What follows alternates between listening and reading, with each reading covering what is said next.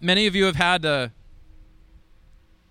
experience of going to a church camp or retreat or even at a church service, and perhaps as a youth, perhaps when you were older, and having some significant encounter with God.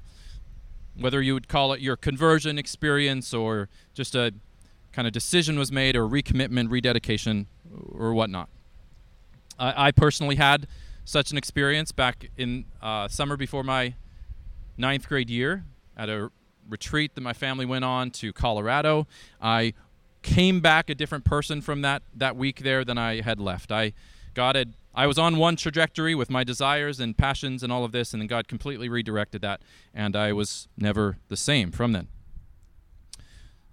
And so I realized such times and occasions can be the occasion, the opportunity for God to really do a mighty work, to get a hold of us.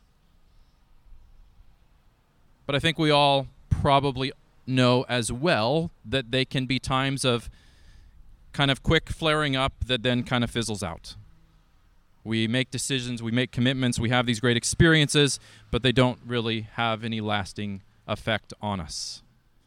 Perhaps you've seen that in yourself, perhaps you've seen that in others. And so what do we make of this? Does it matter what happens after those moments, if we have them? Or does all that matter that we have such a moment? And do we have to have such a moment? Well, let me just say this.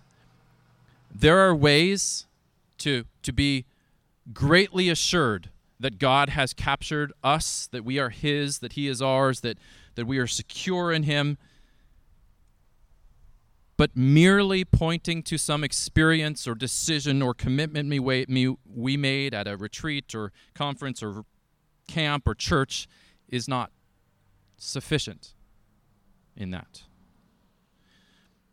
God may have actually done, and He does work through those things. He may have done a mighty work, may have captured your heart, but the way that we know that it was actually God is by what happens afterwards. Is there fruit that comes from it? The way that we gain assurance of that God has done a work in our heart, that God has captured our hearts, is in fruit. That is evidence of God's renewing, regenerating, empowering work in our life over time. That we are actually changed, not immediately, not completely, but over time we see that God is alive in us and with us. And I bring up that example just to say that this message is often confused in our context, in our churches, at our camps. And it's not clearly taught. And I bring all of this up because this is what James talks about today. James is written, as we've talked about, to some Christians, some Jewish Christians who would align themselves with Christ, who would say that they are believers, Christians. But James recognizes that some of them may be deceived. They may be deceived about their position before God. They may have false assurance. And in the couple passages we'll cover today, James does two things. First, he walks with them to help them consider whether their faith is genuine, whether they might be deceived. But then doesn't just leave them there. That wouldn't be too kind. Then he walks with them to help them, give them assurance. Here are some ways you can know that you are God's, that you belong to Him. And for them, as for us, as we go through this, I would have you consider that this is an act of love. It's an act of love because being deceived about who God is, about who we are before Him, about how salvation works, is of massive importance, right?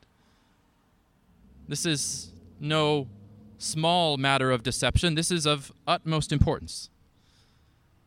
So I would ask you, just as we go through this, just be praying in your own heart. God, give me wisdom and humility to assess my own life in light of your word. Help me to have assurance. Help me to have greater comfort that I am really yours and that you are really mine. So let's work through these couple passages here in James. First, how might we be deceived about our salvation? We'll start at James 1:22. He writes, but be doers of the word and not hearers only, deceiving yourselves. For if anyone is a hearer of the word and not a doer, he is like a man who looks intently every week. For if anyone is a hearer of the word and not a doer, he is like a man who looks intently at his natural face in a mirror. For he looks at himself and goes away and at once forgets what he was like.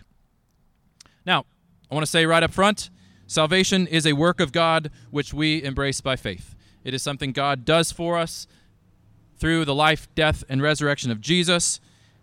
We can add nothing to that. We look to him and grasp him by faith. But if this faith is real and genuine and alive, it will be a powerful, life-changing, life-disrupting thing. You will not be the same. God's grace changes us. God's presence in us changes us. And so the warning here, be careful, James says, not to put your confidence merely in hearing God's word, going to church, reading your Bibles, even in believing it or claiming to believe it, at least, even in making some sort of profession or decision, if you are entirely unchanged by it. Except for maybe your habits. Well, I go to church a lot. I read my Bible more. Those are good things. Keep doing those. And part of the context here is, James is writing mainly to Jewish Christians, and part of the context is that they would go every week and hear God's word. They were the religious ones. They had a lot of religious knowledge. But if that's all that they had to show for themselves, James says they are akin to somebody that goes and looks in the mirror, and they see their image, right? You go look in the mirror, you actually see it's your image, you're seeing yourself, but then you walk away and immediately forget what you saw. So the idea here in this analogy is that the mirror had the potential to help you out, right? To show you that there was something in your hair or, some dirt on your face and you should do something about it. The mirror actually showed you what you needed to see, but then you immediately walked away and you forgot. And so it actually didn't help you at all because you forgot and you left unchanged.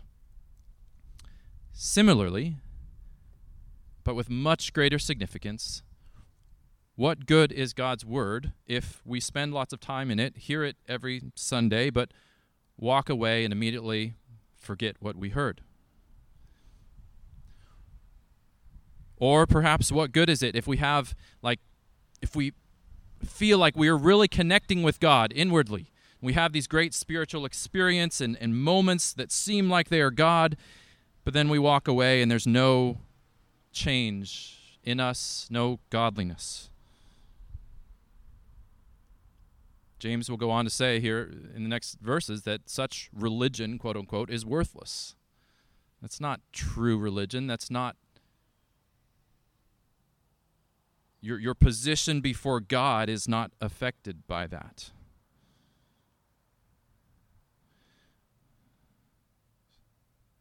He then continues, so we're going to jump to chapter 2 here, and then we'll come back and finish that passage. So he continues to hammer this home and kind of clarify this in chapter 2, starting at verse 14. He says, "What good is it, my brothers, if someone says he has faith but does not have works? Can that faith save him? If a brother or sister is poorly clothed and lacking in daily food, and one of you says to them, 'Go in peace, be warmed and filled,' without giving them the things needed for the body, what good is that? So also faith by itself, if it does not have works, is dead." So James asks us to imagine someone who claims to have faith but has no works to show for it. There's no obedience, no doing, no fruit of that faith. And he asks, is this kind of faith sufficient? And he answers very clearly in verse 17, faith by itself, if it does not have works, is dead. Now, I think if we're honest, this is kind of a shocking, bald statement. Like, we want to clarify that. We want to give some nuance to that. If faith by itself, if it does not have works, is dead.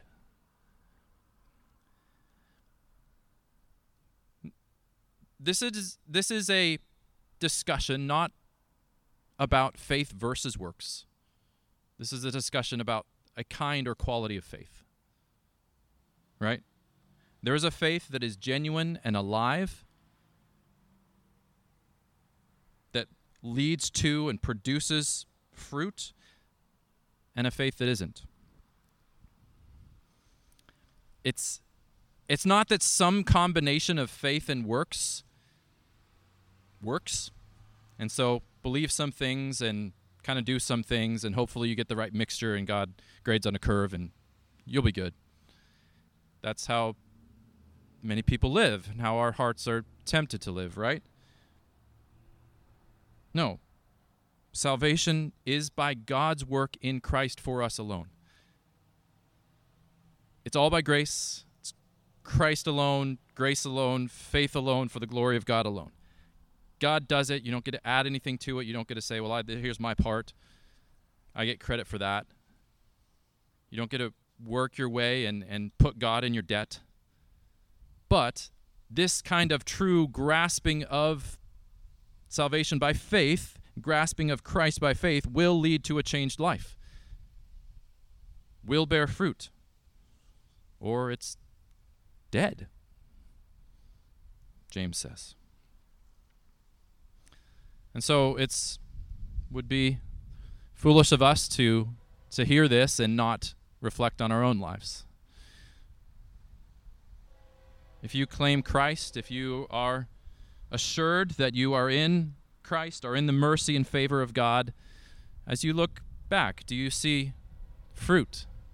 Do you see evidence of that? Inwardly, outwardly? Do you have an active trust in God? Do you want to glorify God by obeying God? Do you submit to Him? When you sin, do you feel conviction about it rather than just being unchanged, unmoved by it, even loving it?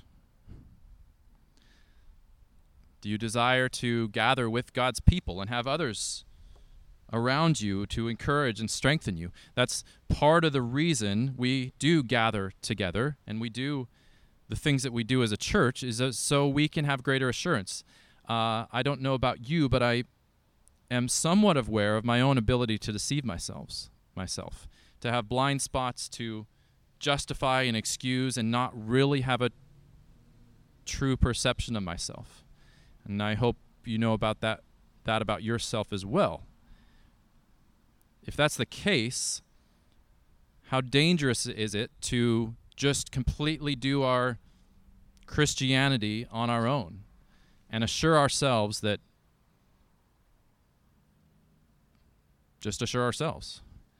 without the assurance of others around us? And so part of what we do as a church, this is what we do through as we take communion together, as we baptize new believers, as we practice church membership and speak truth and love into one another's lives. All of this is towards the end of helping us gain greater assurance that God is actually alive in us.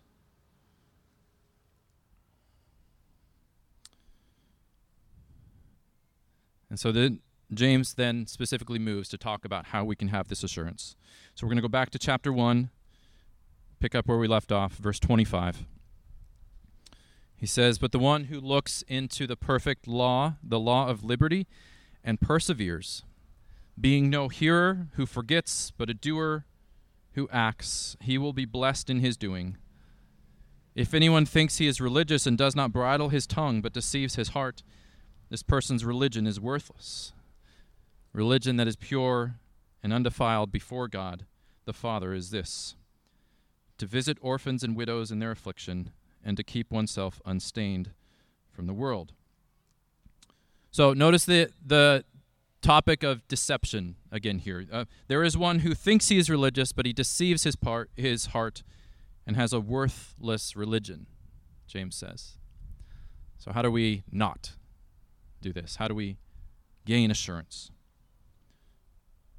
And James gives us the answer. He says, by looking intently into God's word, hearing God's word, listening to it, and doing it. not being a forgetful hearer, like the man who looks in the mirror, but a diligent doer. Unless we think James is like kind of off into left field here. Jesus says essentially the same thing, right? He says, everyone who hears these words of mine and does them will be like a wise man who built his house on the rock. The rain fell, floods came, winds blew and beat on that house, but it did not fall because it had been founded on the rock.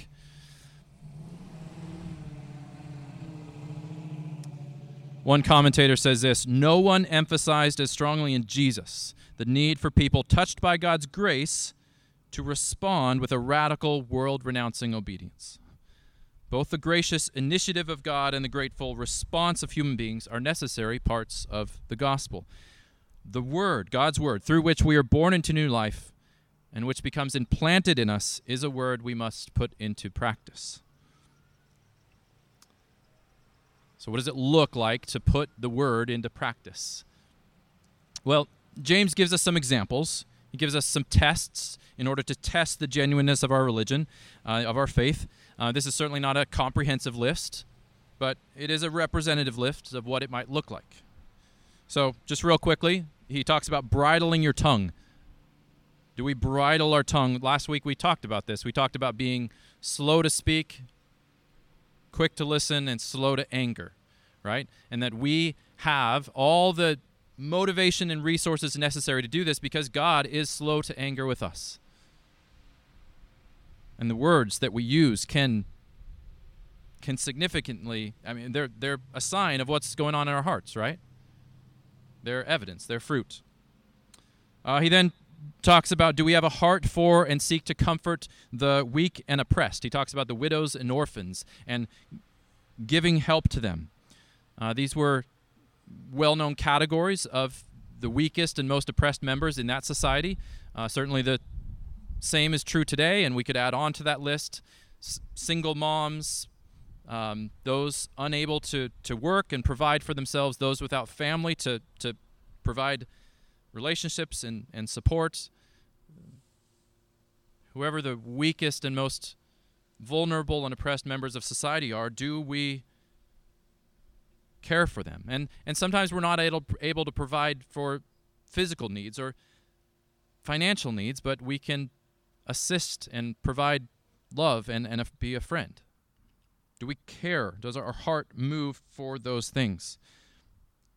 And then thirdly, he talks about being unstained, keeping ourselves unstained from the world. So morally, ethically, do we live according to God's standards rather than the world's? What is our plumb line for what is right and good and beautiful and true? Is it whatever our world says? Is it whatever a particular political or ideological party or group says, or is it God and His Word? How do we define justice and love? Now, even in just going through a short list of biblical commands and talking about obedience, as good Protestants, maybe we get a little uncomfortable. We're all about grace here. What is this talk about obedience? Talk about the commands and law of God. And we want to quickly clarify that salvation is by grace. And that's true, and that's beautiful and necessary. Our self-righteous, legalistic, proud hearts are always at the ready. We want to find a way to earn something before God, to put Him in our debt, to get Him off our back so that we can get on our lives without Him. Grace is necessarily disruptive. When you read passages like this, and they're not just in James, you realize that the biblical authors, including Jesus, don't seem to believe that grace lessens the importance of obedience. It changes the nature of it, the role it plays, but it doesn't lessen its importance.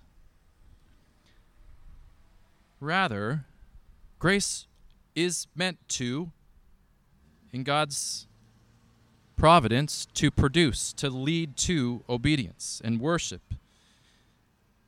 Obedience is meant to be a fruit of something that flows from God's gracious work in our lives. It is actually all grace.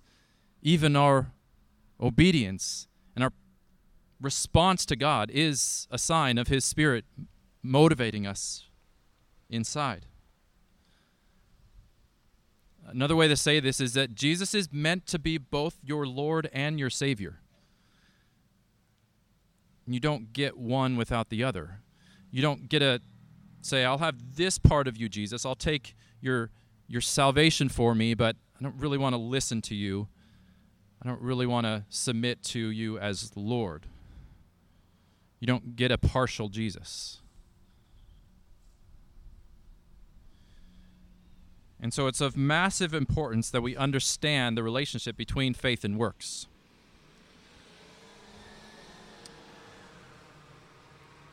And that's how James finishes the second section here in chapter 2, really giving clarification for the relationship between faith and works. So last section we'll cover today, chapter 2, starting at verse 18. But someone will say, you have faith, and I have works. Show me your faith apart. And then James responds, show me your faith apart from your works, and I will show you my faith by my works. You believe that God is one, which is the foundational belief of Jews. God is one. There is one God. You believe that God is one. You do well. Good for you. Even the demons believe and shudder. Do you want to be shown, you foolish person, that faith apart from works is useless? Was not our father Abraham justified when he offered up his son Isaac on the altar? You see that faith was active along with his works, and faith was completed by his works. And the scripture was fulfilled that says, Abraham believed God, and it was counted to him as righteousness. And he was called a friend of God. Verse 24, you see that a person is justified by works and not by faith alone. And in the same way was not also Rahab the prostitute justified by works when she received the messengers and sent them out another way? For as the body apart from the spirit is dead, so also faith apart from works is dead. Now, if you are familiar with your Bibles, you might be you may be confused here. Isn't faith by justification by faith alone? Doesn't the Bible teach that clearly? Paul certainly seems to, and he actually brings up the very same passage about Abraham to show that we are justified by faith in God, not our works. Even Abraham was not justified by his works. So what do we do with this seeming contradiction? Well, if you look just a little bit more closely, you will see that Paul and James, as they discuss both of these things, are using the word justified in different ways. They mean different things by justified. So Paul, in Romans 3 and 4, means justified in being made righteous before God, something that God does to declare us right with him, in a right standing. God declares that we are no longer his enemies because of our sinful rebellion, but in Christ we are beloved children. We are his. We have been reconciled to him. This is the doctrine, the wonderful doctrine of justification. James, on the other hand, means justified as in proved to be right, or shown to be right, vindicated, as in I was vindicated that the rain would hold off this morning. Like, that didn't make me right, but it showed, it proved, it vindicated that I was right. And you see this in verse 22, where James says faith was completed by his works. Faith was completed. So the works or obedience complete or vindicate or reveal the genuineness of faith.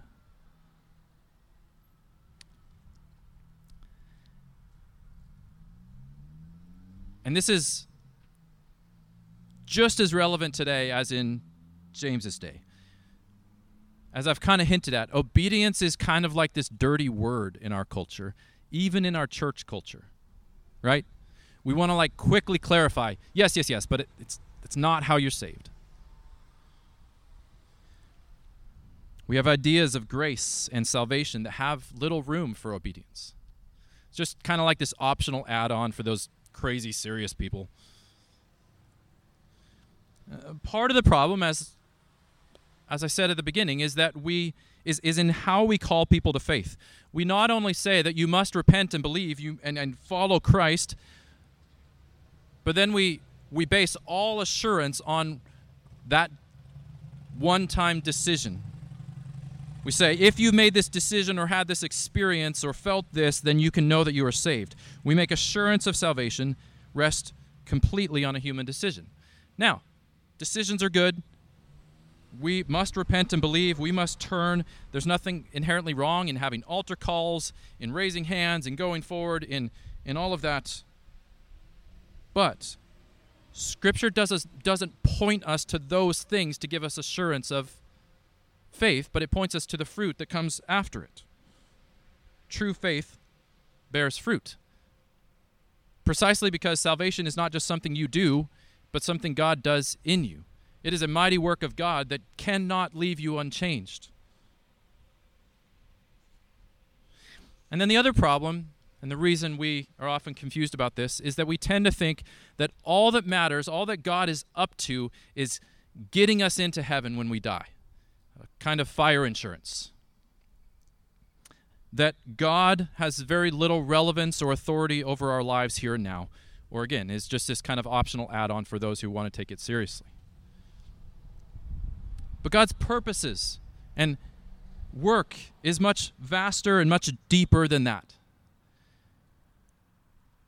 God is about reconciling dead and rebellious sinners to himself and leading them into new life, leading them into joy and satisfaction in him, beginning now and lasting into eternity.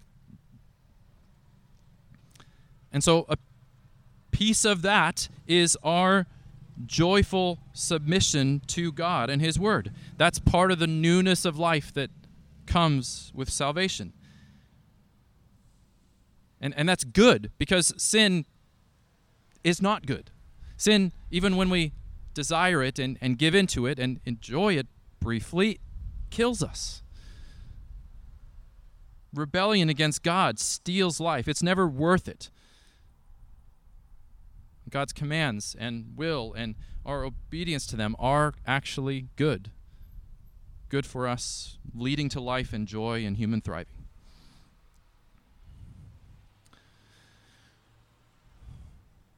So let me tie this all together and close with an analogy that I picked up from a professor of mine a while back. Sometimes we can think that our part in salvation is something like paddling a canoe. We must do all the work or we'll get nowhere. It's all on us, pushing along. We say perhaps God helps those who helps themselves, but really it's all on us. Maybe God will come along and help us a little bit, but it's really all dependent on us. Other times we can think our part in salvation is more like drifting down a river in an inner tube. We can just sit back, passive, relaxed, not doing anything. We have no responsibility. It's all by grace anyway, so why work? Why put forth any effort? In reality, the correct view is neither of these. According to James and the rest of the Bible, the correct view is our part in salvation is something like a water skier. And God is both the boat and the motor. All the power, all the strength, all the motivation comes from him. Without that boat and motor, we are dead in the water. We can't get up. We can't go along. We can do nothing. Apart from him, we can do nothing. Jesus says very clearly in John 15. However, as God empowers us, as the boat pulls us, we have a responsibility. We must put forth every effort. It's hard hanging onto that rope. We must put forth every effort, as Peter clearly writes, in response to the work that God is doing, or we will fall. And actually, our situation is even better than that, because God not only provides the strength and the power, he also provides the will and the desire. I mean, Paul writes in Philippians 2, work out your own salvation with fear and trembling, for it is God who works in you both to will and to work for his good pleasure. And so God is not only strengthening us, but also changing our desires for what is good.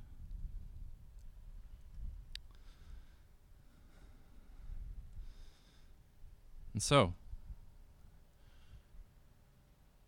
the call for us is to trust in Christ as sufficient Savior, as rightful Lord, and keep on trusting him. Our confidence is always in him and his work for us as completely sufficient. We can't add on to it, earn it. Our hope is in that.